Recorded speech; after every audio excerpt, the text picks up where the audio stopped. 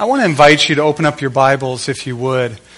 Actually, open up to Matthew chapter 1. I'm going to read a verse out of Isaiah 7, but then we're going to go to Matthew 1 as well. And you'll see the connection between the two passages. Isaiah 7, verse 14 says this: "Therefore, the Lord himself will give you a sign. Behold, the virgin shall conceive and bear a son, and shall call his name Immanuel." Matthew chapter 1, verses 20 to 23. "But as Joseph considered these things, behold, an angel of the Lord appeared to him in a dream, saying, 'Joseph, son of David, do not fear to take Mary as your wife, for that which is conceived in her is from the Holy Spirit. She will bear a son, and you shall call his name Jesus, for he will save his people from their sins.' All this took place to fulfill what the Lord had spoken by the prophet. 'Behold, the virgin shall conceive and bear a son, and they shall call his name Immanuel,'" which means God with us. Let's pray.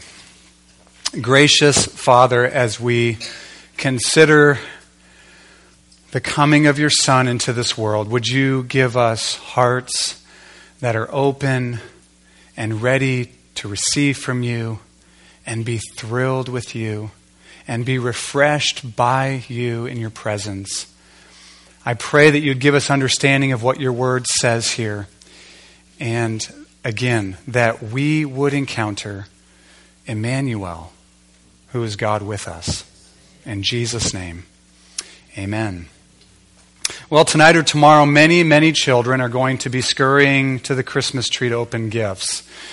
And, you know, there's kind of this catch-22 about that. As parents, we want to be wise and we want to teach our kids it's not all about gifts. But there is a right impulse about that, about gifts during Christmas time. And here's why.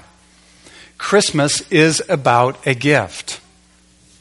In fact, Christmas, that's all Christmas is about, is a gift. The true meaning of Christmas, that's all it's about, is a gift. It's about the gift of all gifts. We sing about it here on Sundays during Christmas season. We just got done singing 4 amazing songs celebrating this gift. We celebrate it, we talk about it, and in light of the gift, we give gifts to others. Let's hear these words again, spoken 700 years before Jesus Christ was born. Isaiah 7:14. You've heard these words before. "The Lord himself will give you a sign. Behold, the virgin will conceive and bear a son, and shall call his name Immanuel." And then in Matthew 1, it gives the parenthesis, which means God with us. The Lord, I love the words, the Lord himself. He doesn't need any help. He's not asking for any help. The Lord himself will act. He will do something. And what will he do? He will give. Right? The Lord himself will give you a sign. And what he gives is the greatest gift of all. It's not a thing. It's a person. He gives the greatest gift of all, which is a person named Immanuel, which means God with us. Now just let those words sink in for a moment. God with us. God with us. Personalize it. Say, God with me. Think of your spouse or someone sitting next to you who loves Jesus and is a child of God. Think God with you. God with them. God with us. What an amazing, amazing truth. Charles Spurgeon on this one phrase said this: "Let us admire this truth." Let's not just let it pass over our heads, right? Oh, we've heard this before. Let us admire this truth. He goes on to say, "Let us stand in reverent distance from it, as Moses did when he saw God in the bush and stood a little back and took off his shoes, feeling that he was standing on holy ground. When we consider this truth, Immanuel, God with us, we are standing on holy ground. This is not some ordinary truth. This is not everyday newspaper kind of news. This is one-of-a-kind, earth-changing news. Immanuel, God with us. And I find it just absolutely amazing that God passionately wants to be with his people. It's not like he's trying to brush them off, like, oh, these people just keep pestering me. I guess I better go visit them. God's never wondering with his children, I wonder if I can get out of this relationship here. No, he initiates. He gives the gift of himself, which is Immanuel, God with us, which shows he wants to be with us. He does not want us to be far away. He doesn't want to keep us at arm's length, and he doesn't want us to do that either. And far from being a killjoy, God is the happiest person on earth, or happiest person that exists, and gladly shares his happiness with all who receive him, with all who invite him or just want to be with him. He shares his happiness. Now, when we say God with us, it's clear that God was with his people before. In fact, God's purpose all along was to be with his people. Right? Think of Adam and Eve in the garden. God created them for fellowship. We even get this indication that God would often walk with them in the cool of the day, fellowshipping with them. And when they sinned, they not only plunged themselves into darkness, but everyone after them was plunged into darkness. We inherited from them a sinful nature which alienated us from God. So this desire of God to be with his people needed to be restored. And thankfully, even in the garden, at the same time that Adam and Eve sinned, God promised a Redeemer who would come and restore all things. But then all throughout the Old Testament, we see God with his people. In fact, if God was with his people, they won the battle. If God wasn't with his people, they lost. They were defeated. We see God telling Moses to have the people build this tabernacle and have them encamp around it so that I can dwell in their midst. Solomon built a temple so that God could dwell in the Holy of Holies among and in the midst of his people. But all of these things were foreshadows. They were all pointing forward to what we see here.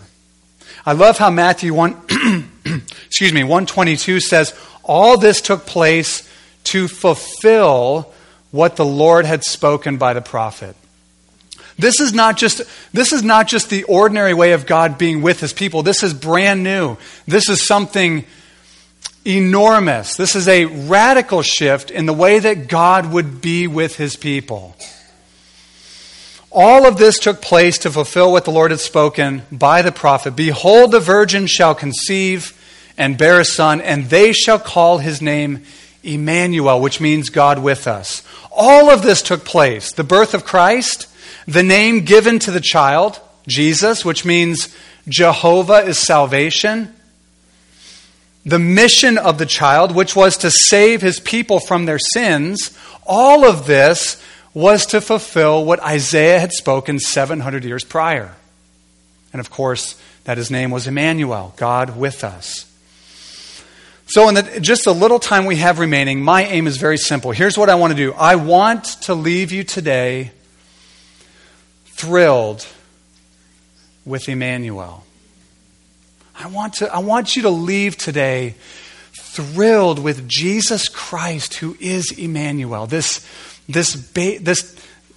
God who became a man, who came into the world as a baby and grew up and lived a perfect life and died on a cross and rose again and ascended and poured out his Spirit and promises to come again. I want you to be thrilled with the Lord Jesus. So here's what I want to do. I want to look at Jesus as Immanuel in 4 steps. 1, in his incarnation. 2, in his mediation. And kids, I'm going to define these for you, okay? Mediation. 3, in his abiding presence. And 4, in his second coming. So first, Jesus is Immanuel in his incarnation. Incarnation means that Jesus Christ, who is eternally God, became like you and I in every single way without becoming less than God. He took on full humanity. When Christ was born, he was actually conceived in Mary's womb. God entered his creation, not in a vision, not in some kind of theophany or something like that, a visible manifestation. He entered into his creation as a human being. This had never happened before. The eternal God became a man. Now, it's really important that we understand that he did not become less than God. And when he came into the world, he was not less than fully human. Listen to the way that an old catechism, the Heidelberg Catechism, states it this way. The eternal Son of God, who is and remains true and eternal God, took upon himself true human nature from the flesh and blood of the Virgin Mary through the working of the Holy Spirit. So these 3 things need to be held together. 1, a virgin will miraculously conceive and give birth to a son. Okay? That's one thing. Number 2, the baby conceived in her is, as Matthew says, from the Holy Spirit. Okay? So she conceived, but it was from the Holy Spirit. Okay? So her female body conceived, but miraculously it was from the Spirit. And number 3, the baby born from Mary is God. It's God. I mean, the baby born in this little straw manger that was used to feed donkeys the day before was God laying there. It's amazing. Absolutely stunning. This is the foundation of our faith, and it is an astounding miracle. Christians who lived in pagan Rome at sometime around late 3rd century, early 4th century, decided they wanted to celebrate this event, which is why Christians since then have celebrated this event. It's why we celebrate Christmas. They lived in pagan Rome. They didn't want to participate in any of the pagan celebrations around this time of year, so they said, we are going to celebrate what is most important to us. And it is God becoming a man. God becoming a human being.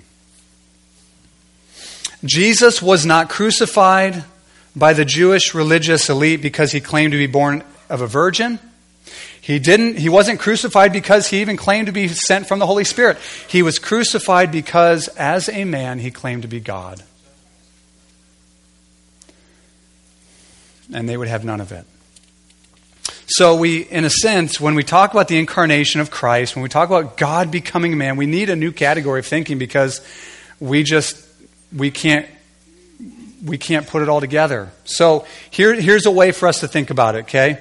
Jesus, the eternal Son of God, remained what he always was from all eternity, namely God. That didn't change.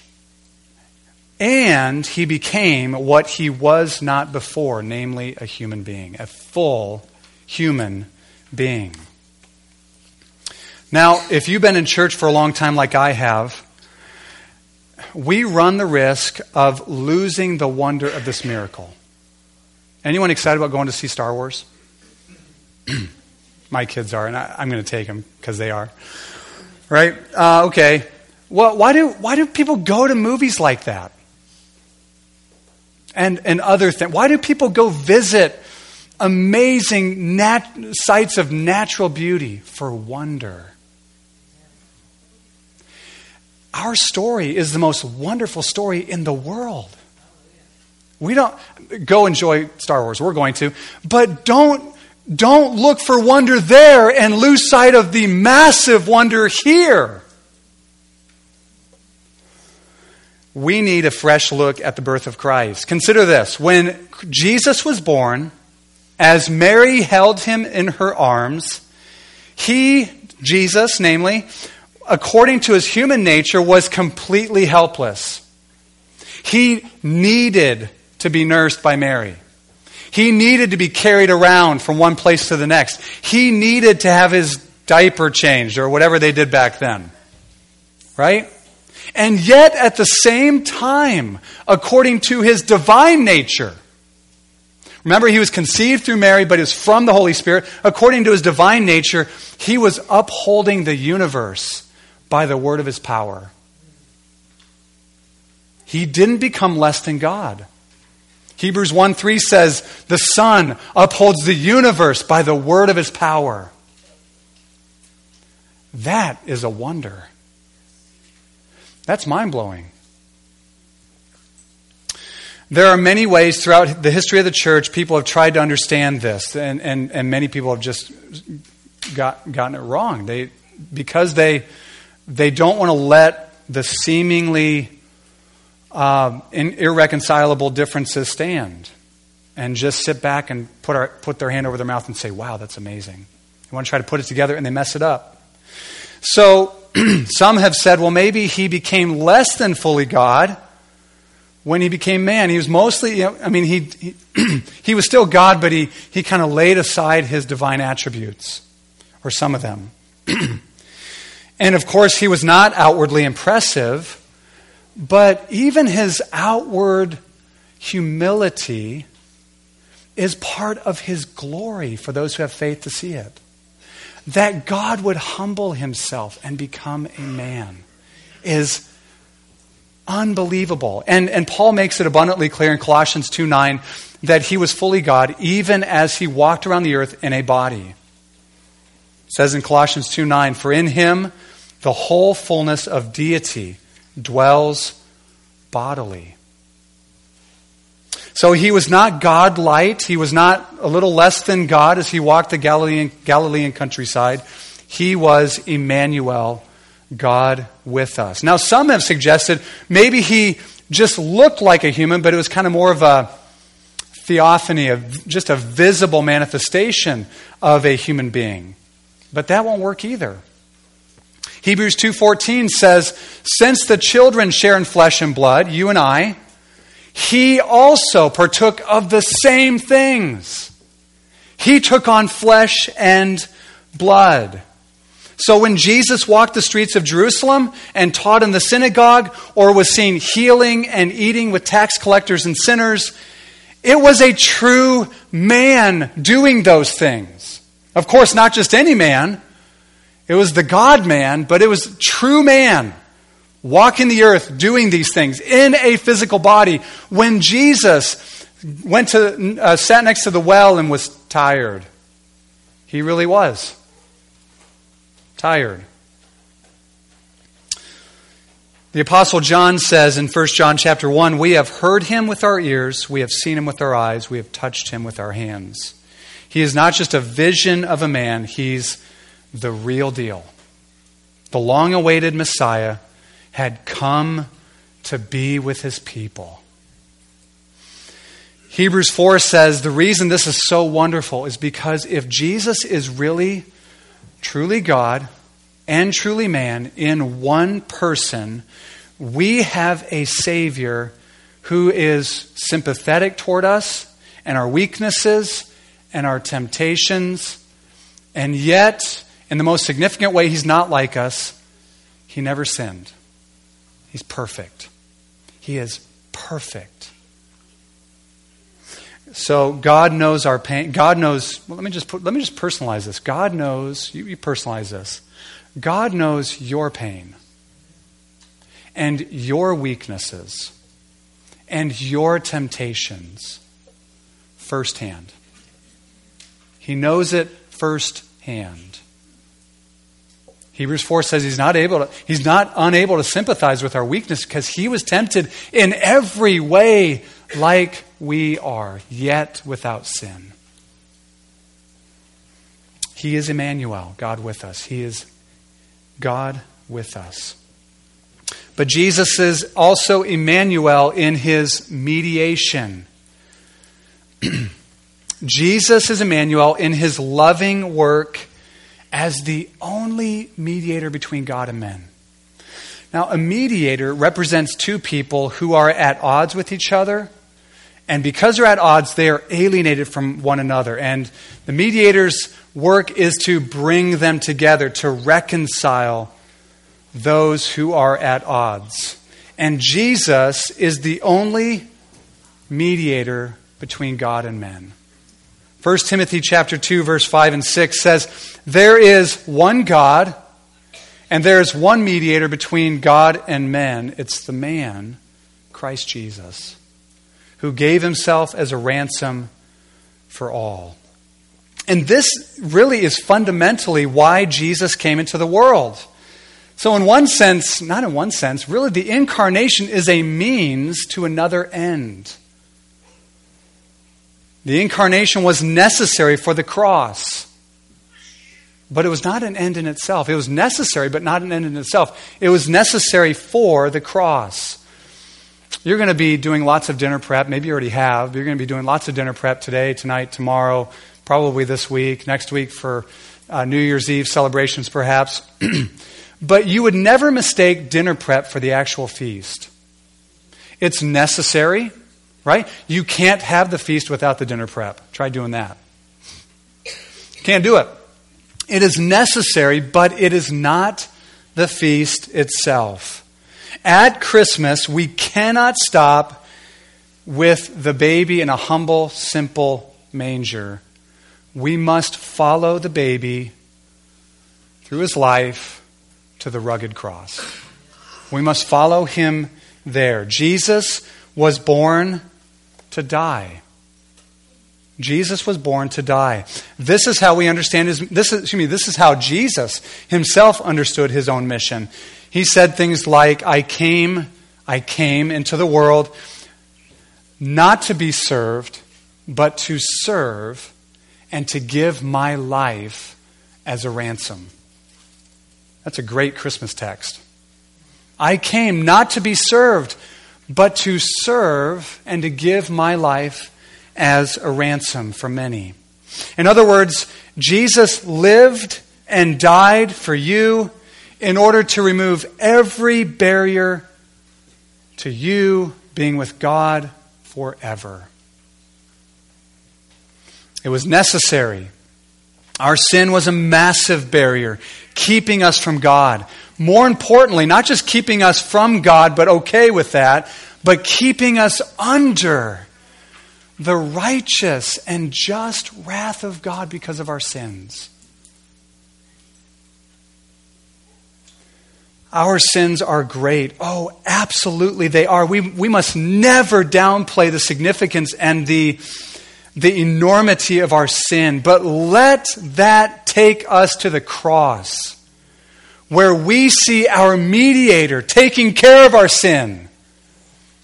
Because he lived the perfect life as a man that you and I could never live. And then he died as a sacrifice, a spotless, sinless sacrifice on the cross, so that we could be reconciled to God forever. The mighty love and grace of Immanuel is greater than your greatest, darkest, deepest sin. Jesus opened the way into the presence of God for sinners. It's amazing. For undeserving people. I mean, there's not one person here, if you're honest with yourself, and you hear the voice of God entreating you to come to him, say, yeah, that's the place I deserve to be with God. No, we come based on the merit and work of Christ alone. And we celebrate that. He is Immanuel, God with us. Number 3, Jesus is Immanuel as he continues to be with us. It's amazing. Right before Jesus ascended to be with the Father, Jesus is with his disciples, and he's given them kind of some last-minute instructions. And then it says, right before he's going to ascend before them, right before their eyes, he's going to go up into heaven and disappear into the clouds. And he says these words to them. These are his last words according to Matthew. And behold, I am with you always to the very end of the earth. I am with you always. Emphasis on always. It doesn't just say I'm going to be with you, kind of generally, kind of check in on you from time to time. I'll be with you, don't worry. He says, I will be with you always to the very end of the earth. But how can this be, right? He disappeared in the clouds. Right after he said that, he went up in the clouds and they didn't see him anymore.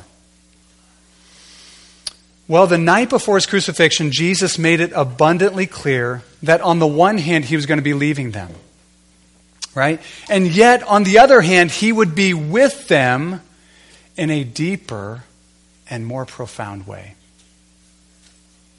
I never get over this statement from Jesus in John 16, verse 7, where he says, I tell you the truth, it is better for you that I go away.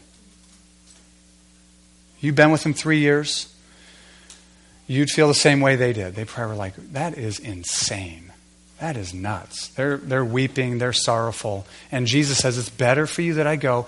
If I don't go, the helper won't be sent. But if I go, I will send him. Jesus would say things like, I'm leaving. And then he would say, but I won't leave you as orphans. I will come to you. He says, my Father and I will make our home in you. And so Jesus is really and truly with us now and always by his indwelling Spirit. And this is not meant just to be a theological truth that you affirm. He wants you to know that he is with you. Jesus gave his disciples the most impossible mission. And to encourage them, he said, I'm going to be with you. I'm going to be with you always. To the very end of the world. The Holy Spirit is the Spirit of Christ, and therefore Immanuel is with us through his Holy Spirit. But the Holy Spirit, again, is not like junior deity. He is fully God. Remember when Jesus said, if you've seen me, you've seen the Father. So Jesus came to reveal the Father to us. Well, the Holy Spirit's given a similar task. He indwells us to reveal Jesus to us, to disclose the things concerning Christ to our hearts, to show us who Jesus is and what he's like, and give us a sense that Jesus is with us. I have this old prayer book. It's called The Valley of Vision. It's a bunch of prayers written by Puritans from 400 or 500 years ago. And there's this one prayer called Fullness in Christ. And there's this line that I've never forgotten. He says, let us never think that to be filled with the Spirit is to be filled with a thing outside of being filled with Jesus himself. Christ is with you by his Spirit. Elizabeth Elliot said, the secret, I'd put in there, the secret to what? The secret to the Christian life is Christ in me, not me in a different set of circumstances.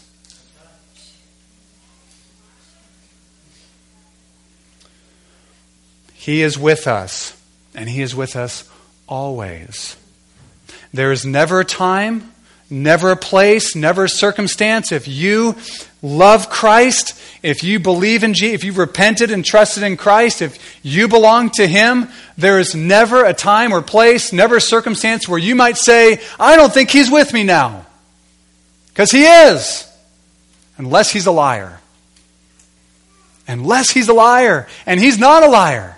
He is with us. No matter what you face this next year, no matter what you face this holiday season, the difficulties that no doubt many people are facing right now, he is with you. His abiding presence is with you.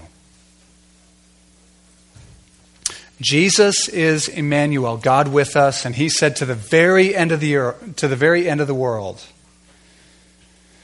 Well, what about the end of the world? He's still with us, right? Because that's when he comes back again bodily for us. All right, number 4, let's jump into it. Jesus is Immanuel in the consummation of all things, when he wraps it all up. Right? When he comes in the future as a conquering king. Do you ever think about Jesus returning? And you don't, honestly, I don't think about it as much as I ought to. Do you ever think about it though? You should. It would make you a lot happier. It really would. It was the hope of the early Christians as they were being slaughtered. They had an eternal hope. It's been the hope of Christians all throughout the ages. America is kind of an anomaly where we just think life goes on forever and it can't get any better, right? It would make you so much happier if you thought about the return of Christ. He is coming for you. And he is coming with infinite zeal for you, with great happiness for you. 2 Thessalonians says, those who have believed in Christ, they will marvel at him at his coming. It will be the marvel of all marvels. It will be the most amazing, stunning, glorious thing we will, if we're here, whoever is here, that's ever happened. And he will come with great joy to rescue his people forever. This world that God entered 2,000 years ago at Christ's first coming, at his first advent, will be recreated and utterly transformed at Christ's second coming. When he ascended into heaven, a couple of angels said to the disciples, right? He's going up into heaven bodily. He's like being raised up right before their eyes. And this angel said to them, guys, he's going to come in the same way that you saw him go into heaven. Meaning, he's going to come bodily. He's going to come as the God-man. As the man who was born in a manger 2,000 years ago. He's going to come, and he's going to come and conquer, and he's going to come and wrap it up. He's going to come and save us to the uttermost. And then, we sung this earlier, then the words of joy to the world will be realized. He comes to make his blessings flow. Fully realized as far as the curse is found. How far is the curse found in the world? It's everywhere. When he comes, the prophecy of Habakkuk, the earth will be filled with the knowledge of the glory of the Lord as the waters cover the sea. His blessings will flow as far as the curse is found, namely everywhere. And we will be with the Lord and see his glory. Not with the eyes of faith, like we do now, but with the eyes of sight. With the eyes of sight. We will, in awestruck joy and wonder forever, we will see and be with the Lord. Jesus expressed this as his greatest desire in the words of his prayer in John 17, verse 24. Jesus prayed this, Father, I desire that they also, whom you have given me, may be with me and see my glory. The glory that you have given me because you loved me before the foundation of the world. When we get a glimpse of God's glory by faith now, it's wonderful, it's amazing, right? Our hearts are warmed. It probably happens every Sunday when we sing and when we open up God's word. The eyes of faith, we see Christ. This will be on a whole other plane. We will see Christ's uncreated glory. This is our future hope. Revelation 21. Then I saw a new heaven and a new earth, for the first heaven and the first earth had passed away, and the sea was no more. And I saw the holy city, the new Jerusalem, coming down out of heaven from God, prepared as a bride adorned for her husband. And I heard a loud voice from the throne saying, "Behold, the dwelling place of God is with man." God with us. And He will dwell with them. And they will be His people. And God Himself will be with them as their God. And what will He do? He will wipe away every tear from their eyes. And death shall be no more. Neither shall there be mourning, nor crying, nor pain any more, for the former things have passed away. There's this scene in, there's a part in the book, Lord of the Rings, where Sam Gamgee talks to Gandalf and he says, "Is there going to be a day when everything sad comes untrue? And when Christ comes again, everything sad and dark and sinful and painful will become untrue because He makes all things new." Through Christ, God will dwell with us as our God, unfiltered, forever. Jesus is, not was, Jesus is now Immanuel, God with us. He became like us in His incarnation. He lived and died for us to remove every barrier to God in His work as mediator. He remains with us through His Spirit, and He is coming again for us when He consummates all things. It's clear. God wants to be with His people. He wants to be with you. So how do we know Him as with us? How do we know Him as God with us? Or how do you know Him as God with you? Because maybe everything I've said so far, you've heard it. I mean, you're good with that, right? You believe it. I mean, you understand. You've heard it before, perhaps. But you're just thinking, but how do I know Him as God with? How do I know that He's with me? That He's Immanuel, God with me? I want to know Him. I want to know that He's with me.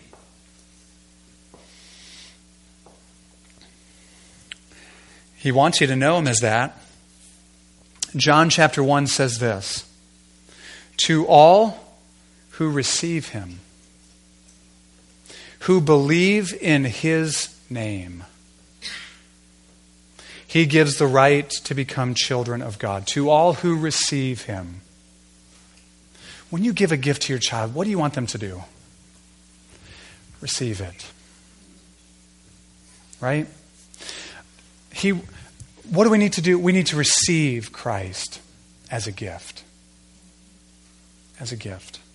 Not even mainly the things that He does for us, but receive Him as a gift. Believe in His name. What's His name? Immanuel, God with us. But a gift, even a gift, can remain under the tree or on the shelf, wrapped, nicely wrapped, like Grandma Cindy wrapped. I mean, nicely wrapped. I mean, just amazingly wrapped. And unopened, it is not received. You must receive Christ as a gift. As a joyful, receive Him with joy as a gift. And open that package and rejoice in Him. A tip of the hat to Jesus will not do. A little sinner's prayer, maybe you prayed a long time ago, will not do. If you want to know Jesus as God with us in the fullest, the most exhaustive sense, we have the most exhaustive sense that you can know Him, you must receive Him fully. Not a divided or partial Jesus, not a Jesus who's Savior but not Lord. You must receive Him fully. Not a Jesus who kind of adds a little comfort to life or a little spice to life sometimes, a little pick-me-up from time to time. No, He will not be that for you. Not a Jesus who is like garnishment on the plate of your designer life. He won't be that for you. Receive Jesus as Immanuel, God with us. God with you. Receive Jesus, Immanuel, as a precious gift, as your greatest treasure. Because if you would have him, if you would receive him, like right now, if you would receive him and have him as your greatest treasure, you know what? He would be. He would be your greatest treasure. So receive him today. Let's pray.